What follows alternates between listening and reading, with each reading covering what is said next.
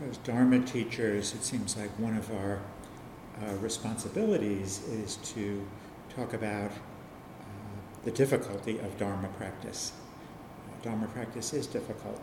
There are difficulties that we encounter. Dharma practice is a practice of learning to be in life in a skillful way, in a joyful way, in a way in which we know happiness, and there's difficulty in life. So Dharma practice is practice for life. It is really a little microcosm of life. So there's difficulty in practice, there's difficulty that we meet on a day like today. We've all had experiences that may have been difficult, or what we sometimes call disagreeable experiences. Hindrances on a retreat are one of the primary ways that difficulty presents itself to us, particularly those hindrances of dullness, the mind defending against being present and going into a state of dullness, or that very restless mind. I was grappling with dullness today at different times, drowsiness. The body may not be the way we would like it to be. The concentration may not be developing the way that we think it should be developing. The mind may not be the way that we'd like it to be. There may be hindrances, there may be emotions that are arising that we find disagreeable. There may be other things that we find disagreeable. On a retreat, things don't go the way we'd like them to go. And then we tend to react to that, right? We react with aversion, with disliking. We're in conflict with our experience. We often end up fighting. There's this, I notice this in myself, how I'm fighting what my experience is. It's like I'm in a battle with my experience.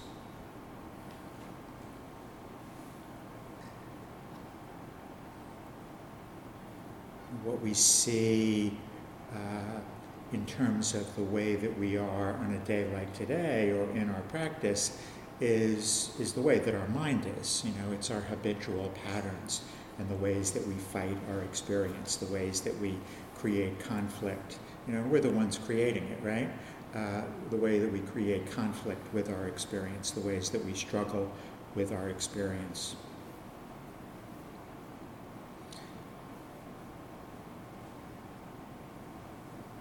I've just been noticing in my own practice, and it kind of came up earlier in the day today, just how I was fighting my experience and sort of in this conflict with it, and so there was seeing that, which was really good, and then there was kind of pulling back and seeing that, and it's like, this is a pattern. This isn't happening because I came on this retreat today. That's what we tend to think. It's like, it's the retreat. But it was really clear. It's like, wow, this is a way that you have been suffering, and that you are suffering. And I saw right into, the habitual nature of that way that I fight with my experience, and how, in particular, lately I've just been in a little bit of a knot. Sometimes not a little bit of a knot, sometimes a kind of a really strong knot. And it was like, this is how the mind is. This is how you're struggling. This is how you're suffering, of late. And that was good, because there was some insights. The first noble truth, right? It's like seeing suffering, and there was some space there, and acknowledging that, and the truth of that. And of course, part of that is seeing that this is, as I've said, what we're doing. And then there's some compassion. You're fighting your experience. You're in a knot with the way things are. So, we kind of push against the truth, we could say. We could push against the truth of the way things are. The way, when we say the way things are, the truth of conditioned experience, right? Sankara, life is made up of conditioned experience, lots of different kinds of conditioned experience. Some of it's agreeable, some of it's disagreeable. So we kind of push against, we want experience to be agreeable. It's just like, this is kind of life. It's just all this conditioned experience. And the Buddha said, it's kind of like the experience of the aggregates. It's all conditioned experience. Some of it's agreeable, some of it's disagreeable. The experience, of the mind and the body. The experience of the mind and the body, the thoughts and the emotions in the mind, the perceptions in the mind, the way the body is and the various sensations of the body. So we kind of push against that. We push against, we're at odds with experience, with our experience, the experience of body and mind, the experiences of the world, and then of course there's those very profound experiences of the world that we tend to find disagreeable and push against, the experiences of sickness, aging, death, and separation. So, when we push against, when we're at odds with experience that's difficult and challenging, the term I think of it, we're out of sorts, right? We're out of sorts. The Buddha used the term, being out of tune. We're out of tune with the way that things are, we're not in harmony. We're not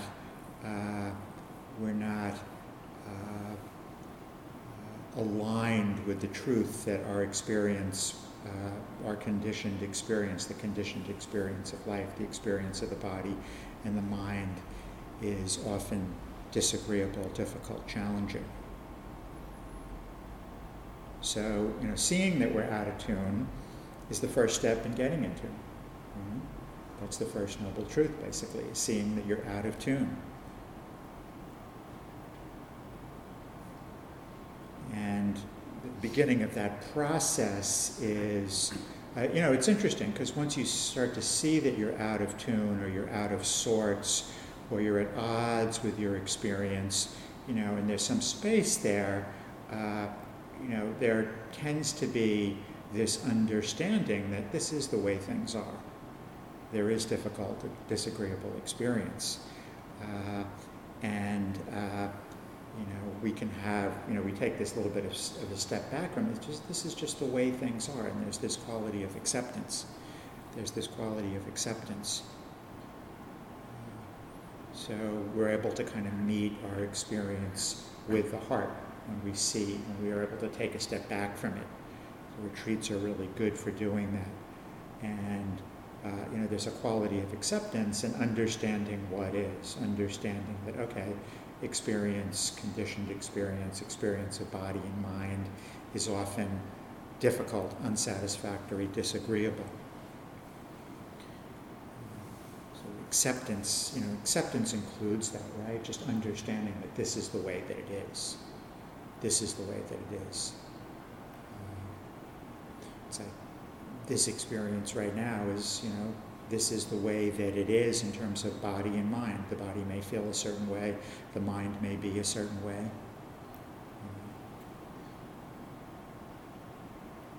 It's constantly changing. So when there's this quality of acceptance, there can be compassion, there's wisdom. So once we can kind of accept the way things are in terms of our human experience, if it's the experience on a retreat or all of our human experience, there can be wisdom. And we can begin to be able to kind of meet our experience in a more skillful way with wisdom.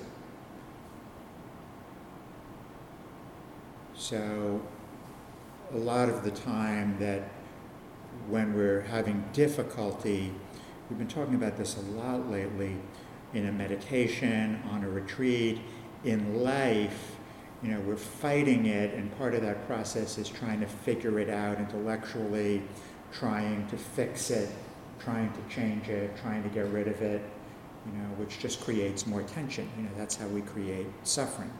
So, we begin to learn to kind of see that we're out of tune with things, we're out of sorts, we have more acceptance.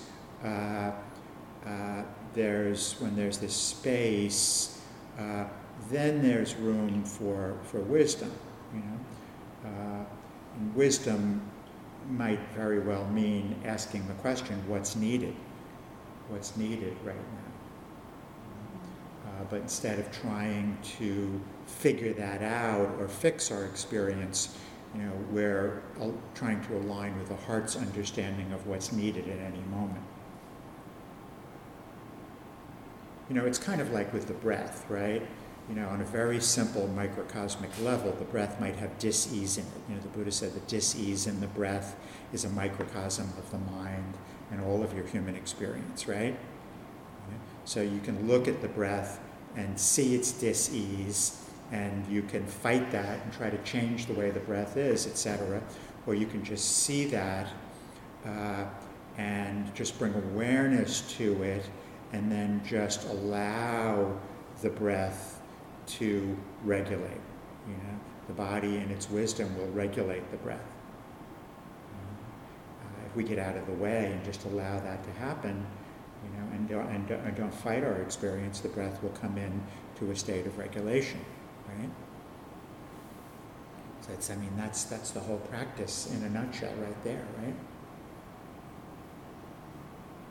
Do you ever notice that, like in the breath meditation, the breath at a certain point may just all of a sudden just drop into a state of regulation, right? All of a sudden it's boom. Where'd that happen? You got enough space, and there was just this quality of allowing your innate wisdom to put you in tune. You allowed your body and mind's natural capacity to be in tune to take over.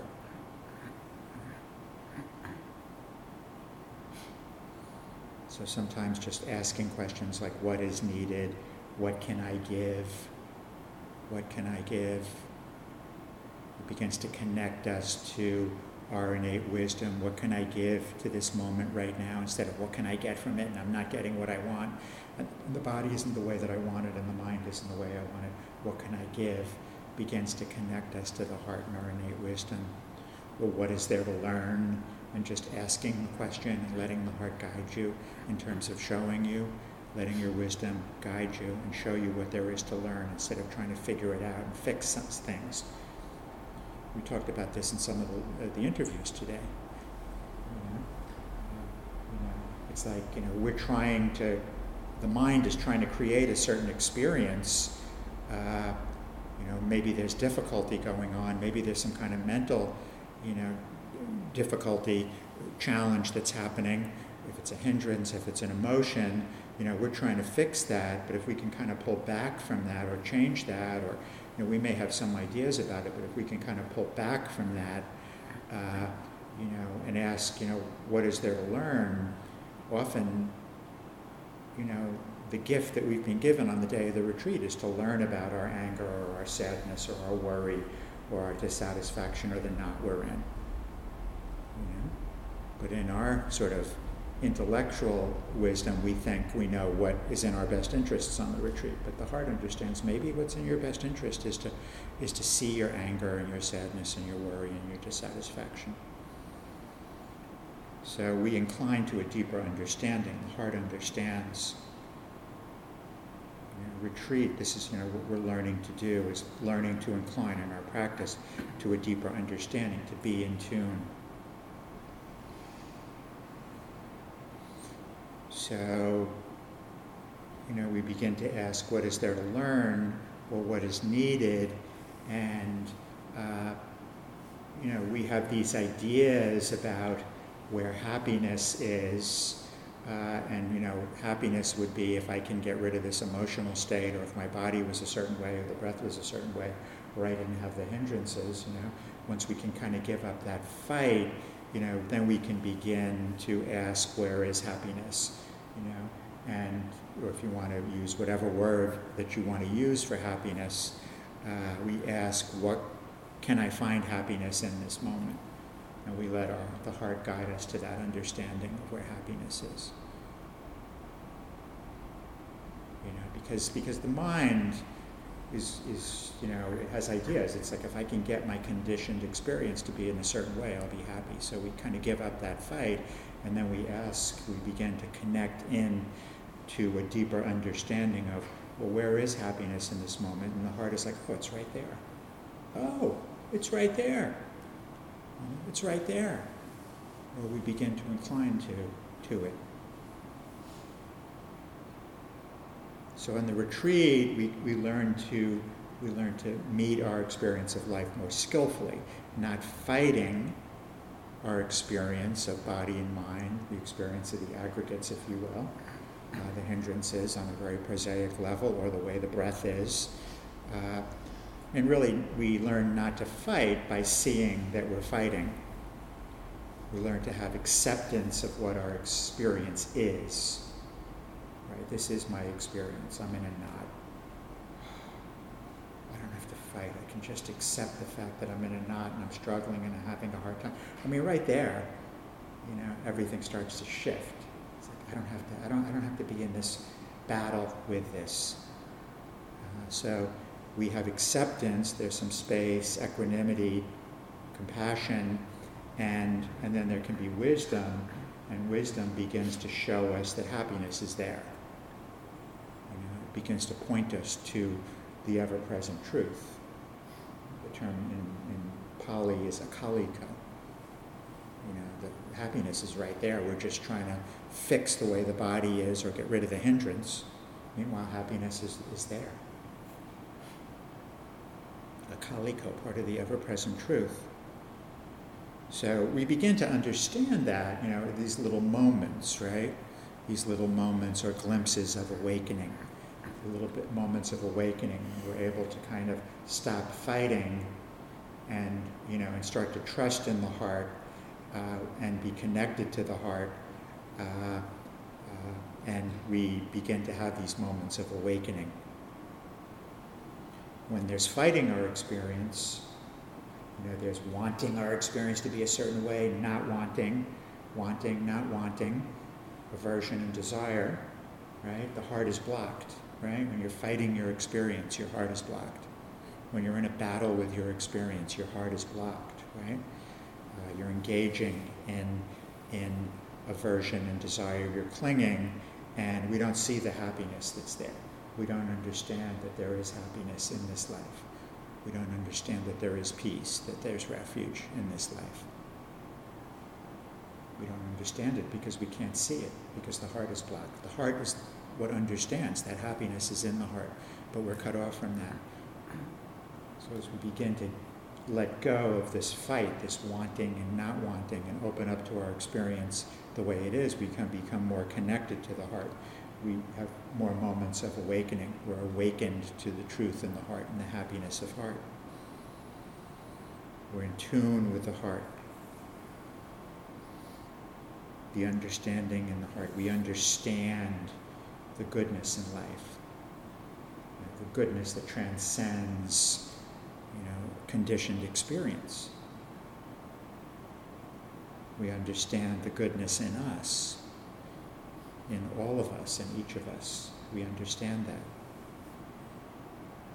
This understanding is happiness. This is the happiness of the heart.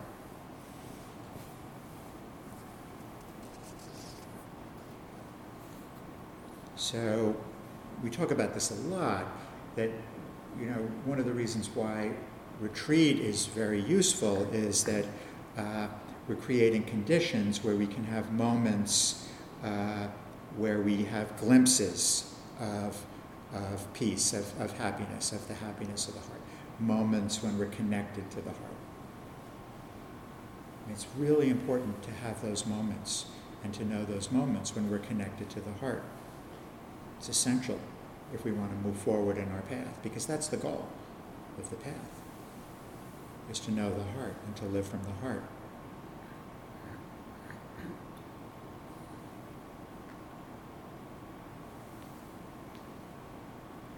So when we're suffering, what that means is the heart is blocked. There's grasping. we're holding on. When we refrain from grasping, we begin to know these moments of awakening. Begin to know these moments of awakening. We begin to know these moments of happiness when that which is blocking the heart is no longer blocking the heart.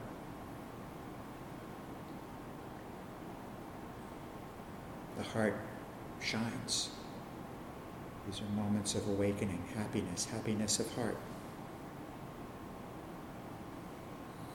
So in our retreat, in our practice, our meditation practice, we're cultivating conditions that lead to these moments of awakening when we're connected to the heart. And again, they tend to be glimpses, right? They tend to be glimpses.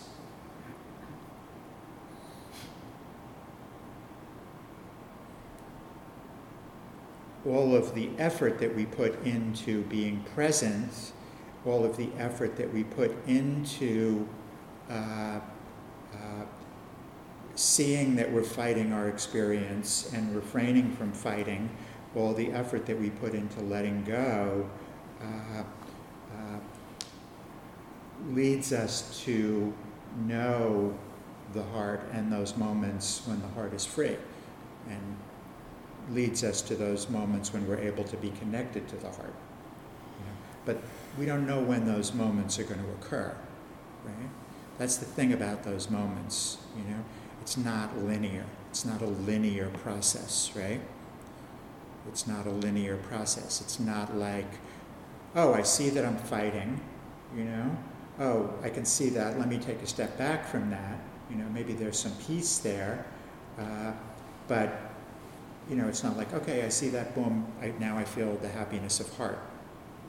You know? Those moments when we become connected to the heart are random. You know, they're unpredictable. We don't know when they're going to arise. Thanissaro Bhikkhu says that the scientific theories of chaos theory really explain in a good way or a very consonant way a lot of the way the Dharma unfolds. So whatever occurs in nonlinear systems, you know, and the human experience is incredibly nonlinear, right? All the experience that we have internally and externally of body and mind, you know, what's happening, our experience is, we use that term felt sense, but it's this experience that we have that's a consequence of all the experiences that we've had in our lives, plus all the experiences that are external to us. So when certain events occur, they occur in a very random and unpredictable way in these complex systems, like the human system. So we don't know when those moments are going to arise, which means we have to really pay attention. We have to really pay attention, but it has to be something that we are inclined to want to do, to pay attention. To pay attention. This is what a Dharma student does. You know, the average run-of-the-mill person, you know, walks out onto Hudson Street and says, you know, where am I going to get a good lunch, and where can I get a good martini, or, you know, where can I buy something, or what can I do? And the Dharma student walks out onto Hudson Street and says, you know, I'm going to really be attentive to those moments of awakening. And that's really what a Dharma student is, you know. I mean, amongst the other things that we're doing is you are attentive. You're paying attention to those moments of awakening. We're not so concerned with that other stuff. That's what we're concerned with. That's our task. That's the task of the Four Noble Truths, of the Third Noble Truth. Realize those moments of freedom, of peace. Now, if you're looking for where the good lunch is or where the good margarita is, you're not going to notice. So this is what this talk is about. It's when you're out there on Hudson Street, when you're at home, wherever you are, you're paying attention. These are the things that we're paying attention to. So you're paying attention to when you're fighting your experience, and then you're paying attention to what lies on the other side of conditioned experience. We're in this battle with conditioned experience. We're learning to relinquish that battle, and we're learning to look for a happiness that transcends conditioned experience. That's the Dharma, that's the Four Noble Truths. So you have to pay close attention. Sometimes it happens in the sitting. It's just a moment. In a similar way, when we were doing the metta today, I was really trying to be diligent. I'm leading it, and in terms of my own practice, and I was like, man, there's nothing really happening. But I was acknowledging that it seemed very flat, but I wasn't discouraged, But I was just seeing that, and then there was a moment, it was the tiniest little moment where the heart just, boom. I was like, and I noticed that. It was so subtle, but I noticed that. That's what metta practice is about. Usually it's about noticing those little tiny, for me that's what it's about. And maybe if you do a metta retreat, you notice, it's usually that. It's usually those little tiny, the Buddha said a finger snap, right? The Buddha talked about this so much, right? A finger snap of metta is greater than 10,000 moments of non-metta. So that's what you're noticing. Those finger snaps. It could happen in the sitting, could happen in the walking.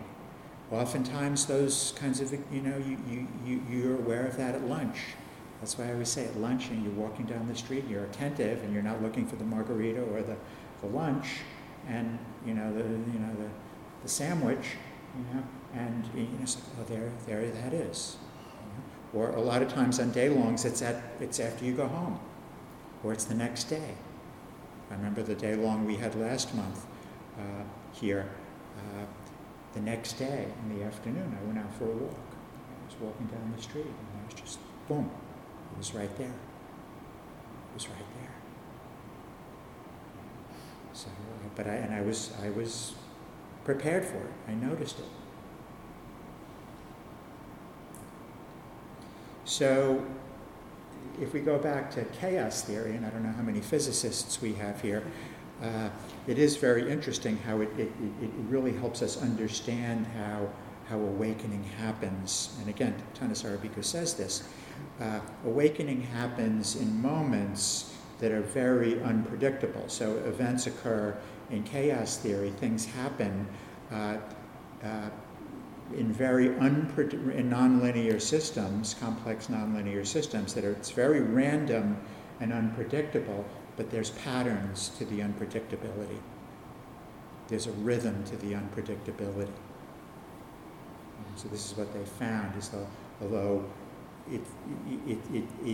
it's not impossible to predict when things will arise, there are certain patterns that indicate when things will arise. So we become sensitive through our practice to these kinds of patterns. It's kind of a rhythm.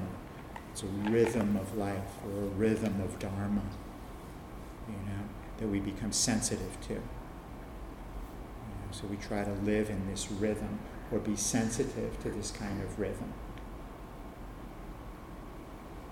So it's kind of like as you're walking down the street, as a Dharma student, you've developed a sensitivity to patterns of experience, and you understand how things unfold and what it's like when things unfold and when things arise. And when they do, you're sensitive to that, and you're aware of them in those moments. So these patterns are universal, right? They're universal. So it's like these patterns of experience when we are not focused on conditioned things. There's a pattern of life, of Dharma, of truth that's universal, that's there. It's found in all experience on different scales. So like this day has a pattern, this whole day, this whole retreat, each walking meditation period follows that same pattern of experience, right? I mean, this is a very hard thing to explain, but you have a sense of that, right? That a day of meditation on a retreat, you have a felt sense of what a day like that is, right? A day like on the retreat has a pattern to it, Most of you have done a lot of these retreats, so you know that, right? There's a pattern to the way experience unfolds, right? It's like, it's like I understand those patterns of Dharma, so I understand what it means to be connected to those patterns so that when I'm walking down the street the day after the retreat, I'm sensitive to that and to being in that pattern of being with the truth as it is, and I can notice those moments when they arise. So each moment, each day has a pattern, but you find that same pattern in each sitting and in each walking, and actually in each moment. So this moment right now follows that pattern if you can connect into it, that pattern of truth. It's right there, right? And can you feel that? It's right there in every moment, right? So we become aligned with those patterns. Instead of fighting our experience, we become aligned with those patterns of truth, of Dharma. And that's what enables us to have those glimpses of freedom.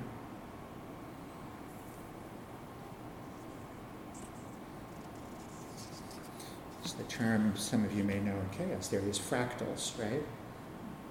Like a tree has a pattern, and then if you look at each leaf on their tree, it follows that same pattern. And then if you take a little piece of the leaf, it follows the same pattern. It follows the same pattern. So again, this is something that you understand in the body.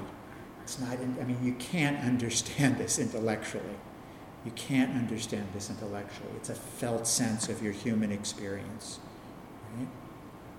All spiritual traditions talk about this, right? It's a felt sense. This is a spiritual practice. It's a felt sense of your experience, or we call it a rhythm. This is what we really mean to be in tune with the Dharma. It's being in tune with the happiness, the goodness, the joy, the beauty, the wonder of experience. It's said that artists understand this, right? And that's what, art, I don't know if you know, the great chaos theory theoretician Mitchell Feigenbaum used to talk about this, right? He died very recently during the pandemic. Grew up in Brooklyn, public schools in Brooklyn, right, in the 40s. It was incredible, the schools and all the people who came out of that. As we sit here in PS3 as a little sidebar. But he said, it's like, you can't understand life through an equation. He said it can't capture what life is. And that's what they understood. Like they worked with all these equations, and they found, the patterns were all unpredictable, and then they found a rhythm in those patterns. So it was transcending the equation. But he said he really looked to art. He said the artists are capturing those patterns that, if you think of abstract art, or not even abstract art. And he said if you look at Van Gogh, early Van Gogh, it seems very chaotic and it doesn't seem like reality, but there's a pattern to the whole painting, right? And then if you take each section, it follows that. And then if you take each brush stroke, each stroke, each line is following that same pattern. As a writer, that's what art is when you're writing. A book has a pattern to it, a rhythm, right? And then each chapter follows that same rhythm, and each paragraph is the same rhythm, and each sentence follows that same rhythm. When it's really good, right? And we have some artists here who know exactly what I'm talking about, right? It's like when I'm really connecting, when I'm writing, each word follows that pattern, And it's funny, like, it's not so much the meaning of the word, it's the sound, really. And usually, this may seem like, what is he talking about? But it's usually the way the word is constructed in terms of the vowels. It's like this word with an O in it is not right. It doesn't fit the pattern of this book. I need a word here right now with the vowels I. So it's a felt sense. Mitchell Feigenbaum said, somehow the wondrous promise of the earth is that there are things beautiful in it, things wondrous and alluring, and by virtue of your trade, you want to understand them. Our trade as a Dharma student. What we're doing is putting input into the system so that we can be aligned with these patterns, right? So, so that we're in tune with these patterns. So seclusion, meditation, concentration, connection to the body, and in particular that ease in the body, finding that rhythm. That's why the walking meditation to me is so important, because you find really what I want to do. Like when I get up in the morning, I want to do a little bit of walking meditation, right? And I want to connect with the breath, and I want to connect with the body, but I want to connect with my rhythm. It's a rhythm, it's a deeper rhythm. The rhythm of the heart, the rhythm of the Dharma. So we put this input into the system. We practice letting go. We see how we're fighting our experience. We see how we're caught up in how we think we should be doing, what we're doing that we're not doing, and what we're not achieving. We see, how we're fighting our experience, and we learn to let go. We put this input into the system, and it really creates conditions to support the being in alignment with these patterns and the arising of the moments of awakening. So it's just like this talk, it's like there may be parts of it that, like, what is he talking about? But it's really about the rhythm and the spirit, and the felt sense of the talk, right? That inclines us to have a sense of these patterns in life and what it means to be in tune so that we can begin to know moments of awakening, right?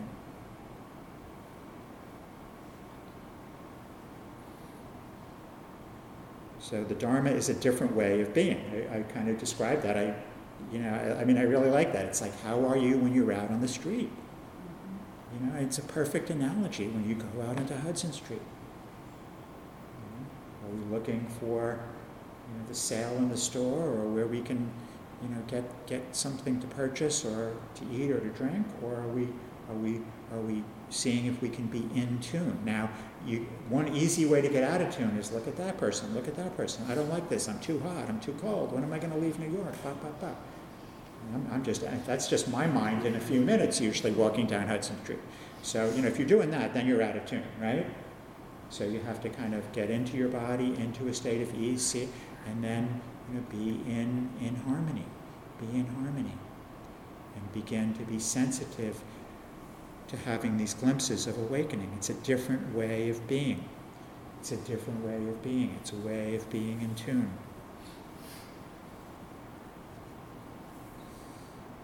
The more we know these moments, the more glimpses we have of our goodness and the goodness around us, of happiness, of freedom, the more we incline to them. So it's really essential to knowing these moments is to know them. You have to know them. The more we know them, the more we incline to knowing them. Knowing these moments is essential to the whole structure of the Buddha's design that leads us to freedom. So knowing the rhythm of life, knowing the rhythm of the Dharma, being in tune with that. This is why days like this are really important, because they really support us in developing that knowing a little bit more on a deeper level than it's oftentimes possible to in daily life, right? People always ask me, why do you do... That was sort of the genesis for this talk, because people say, why do a day-long retreat? It's like, now we're back to day-long retreats. And I really think I think it has to be in-person meeting like this where we can really connect to the Dharma, right? So we're learning to be in tune. We're learning to know these moments. And each of us has this is our God-given ability, if you will. This is our birthright. We're waking up to our potential. It's a potential we find in the body and we find in the heart. So our practice is to know this truth, this Dharma, the Dharma inside, to be in tune with the Dharma. So let's just close just for a second. Close our eyes for just a second.